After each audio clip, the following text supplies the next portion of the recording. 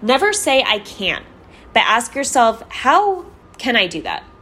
I feel like I can't right now, but how can I? Because I know I can. It just feels like I can't right now. So always try to find that shift in verbiage so that you don't have that negative self-acceptance and you escape that statement of I can't and you find a way. Hey guys, welcome to the What I Love About Men podcast. My name is Steph Ganowski, and as a men's coach, I'm on a mission to help men prioritize themselves, take ownership over their challenges, set boundaries in their relationships, and much more, all while adding a female touch and perspective. I hope this podcast helps you. We need you men, and as a woman, I'm rooting for you. Enjoy. Hey guys, welcome back to another episode on the What I Love About Men podcast. In today's episode, as promised, what I mentioned last episode was I want to talk about self-talk and the 5 different ways that you talk to yourself or that you can talk to yourself if you don't already. And this may seem a little weird to some of you, like some of these will feel a bit strange if you're not used to doing it, but they're so therapeutic and important because, you know, we lose sight of ourselves a lot of the time, and we don't know, we get to this point of not knowing ourselves, and then if we don't know ourselves, we lack confidence, and then we react on that lack of confidence in our relationships, where we start craving or expecting things from other people because we're not giving those things to ourselves. So it's really important to talk to yourself and just really fully know yourself so that there's none of these expectations set or resentment being built up due to the fact that you're expecting other people to fill your cup for you and you're not doing it yourself because you don't know how to do it because you haven't practiced it. So with that being said, let's go into the 5 levels of self-talk. And these aren't ways, these are levels. So I apologize for saying ways. The 5 levels of self-talk. These were actually taken from a book my sister recently read and then told me about. And when I was struggling with something a couple weeks ago, she was like, all right, let's go through the 5 levels of self-talk. Here's where you are. Here's where you want to be. And it was really inspiring and a cool way to put these self-talk levels, which I never heard of before. And it actually comes from the book. The book that she read was What You Say When You Talk to Yourself. So that is the book. If you guys are interested, this is where these five levels come from. And I'm just going to cover the 5 levels right now, and you can see what you relate to in terms of what you've practiced and what maybe you don't relate to that you can add to your practice. So the first level of self-talk is negative self-acceptance. So this is when you're not really in a good place and you have the I can't. You have the I can't controlling your life. It's like, I can't lose weight. I can't get the girl. I can't have that job. I can't. It's just shut off, right? When you say those things to yourself, I can't, you associate with you just not being able to do something. And it's a very fixed mindset. It's like, I can't. There's nowhere to go from that. You're not asking yourself a question. You're stating to your brain a fact, which is I can't. It is this firm statement, and there's nowhere the brain can go but to agree with that statement. So that's why it's called negative self-acceptance, right? You end up accepting it because it is such a firm statement, and there's nowhere to explore if you're just saying this right off the bat, I can't do this. The brain always tries to prove you right. So whenever you're saying something like, I can't, blah, blah, blah, the brain will show you evidence as to why you can't based on your subconscious mindset, right? So if you feel like, my personal tip around this one is if you feel like you can't do something, never say I can't, but ask yourself, how can I do that? I feel like I can't right now, but how can I? Because I know I can. It just feels like I can't right now. So always try to find that shift in verbiage so that you don't have that negative self-acceptance and you escape that statement of I can't and you find a way. All right. Let's go to level 2. The next level is recognition and need to change. So this is saying something like, I need to. I need to do this. I should do this. I would do this. Shoulda, coulda, wouldas, right? So it's recognizing you need to change. You need to do something different. You can. Maybe you should. And if you were in this situation, you would, right? So it's not necessarily shutting yourself off, but there is often some regret that comes from the shoulda, coulda, wouldas, right? Because it's like, all right, like I would do this, I should do this, I could do this, but are you? Not necessarily when you have that thought process, right? It's usually recognizing that you want to, but not jumping into I will. So just be aware of how often you say things like, oh, I need to do this. I really need to do this. I really should do this. I mean, I really could do this. I would do this if, like, think of how often we use those words on a daily basis and we don't realize how they limit us. They hold us back because they're not confident in the fact that we will do that thing. It's just recognizing, I need to change and not jumping right into the change or not trusting ourselves to jump into the change. So next time you go down the shoulda, coulda, woulda road or the I need to, I want you to try your best to change that self-talk to, all right, I need to and I will. It's a great addition. I will is a very powerful statement, which is a positive self-acceptance, right? So saying, I would do that, I will do that. I really should do that. I will do it. And here's when I'll do it. I really need to do this. And you know what? I will do this. Here's how I'm going to do it. And just transferring that self-talk, being aware of where the self-talk is so that you can you can affirm a message that is powerful and works for you. All right, let's go to level 3. Level 3, the third level of self-talk, is decision to change. Decision to change. And this actually is an interesting one because how the author uses, the example the author uses is I never, and then states something that he never is or does.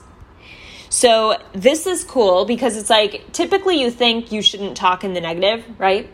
But when you say things like, I am never late, I am always on time,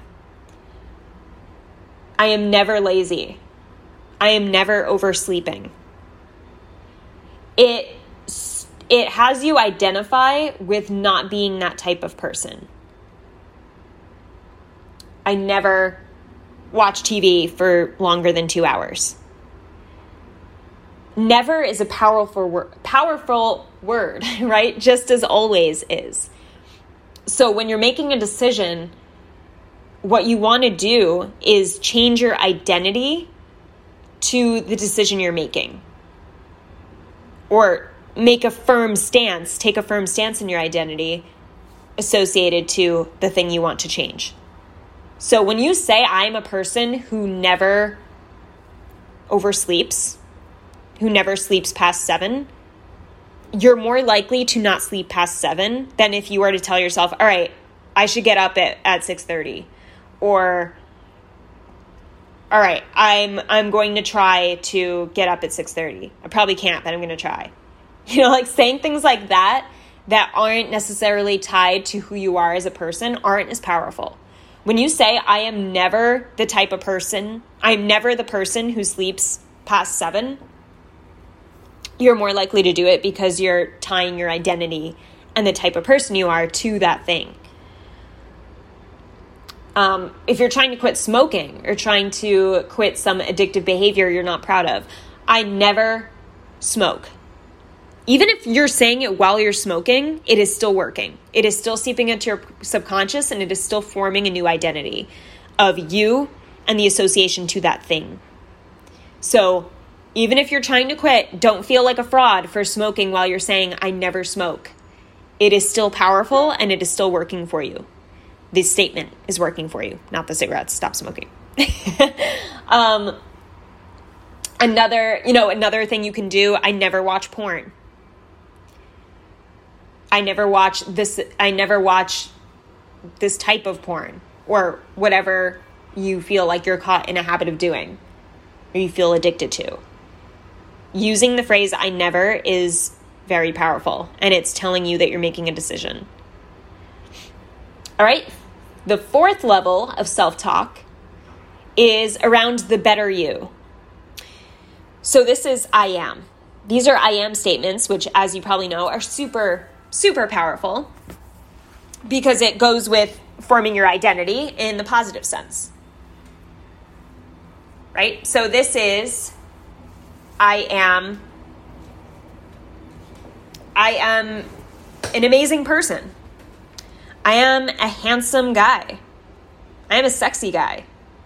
I am energetic and people love being around me because I have a great vibe.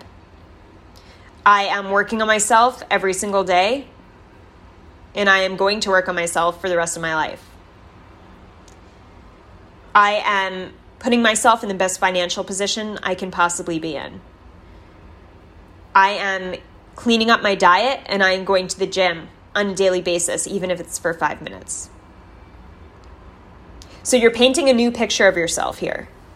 Once again, it's the identity. It's you associating your identity to something that you believe will make yourself better. You're just putting the words I am in front of it. All right?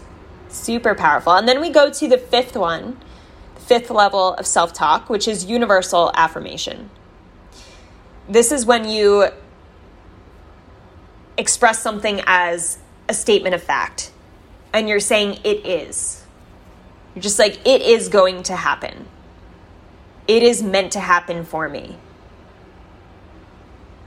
It is coming to fruition.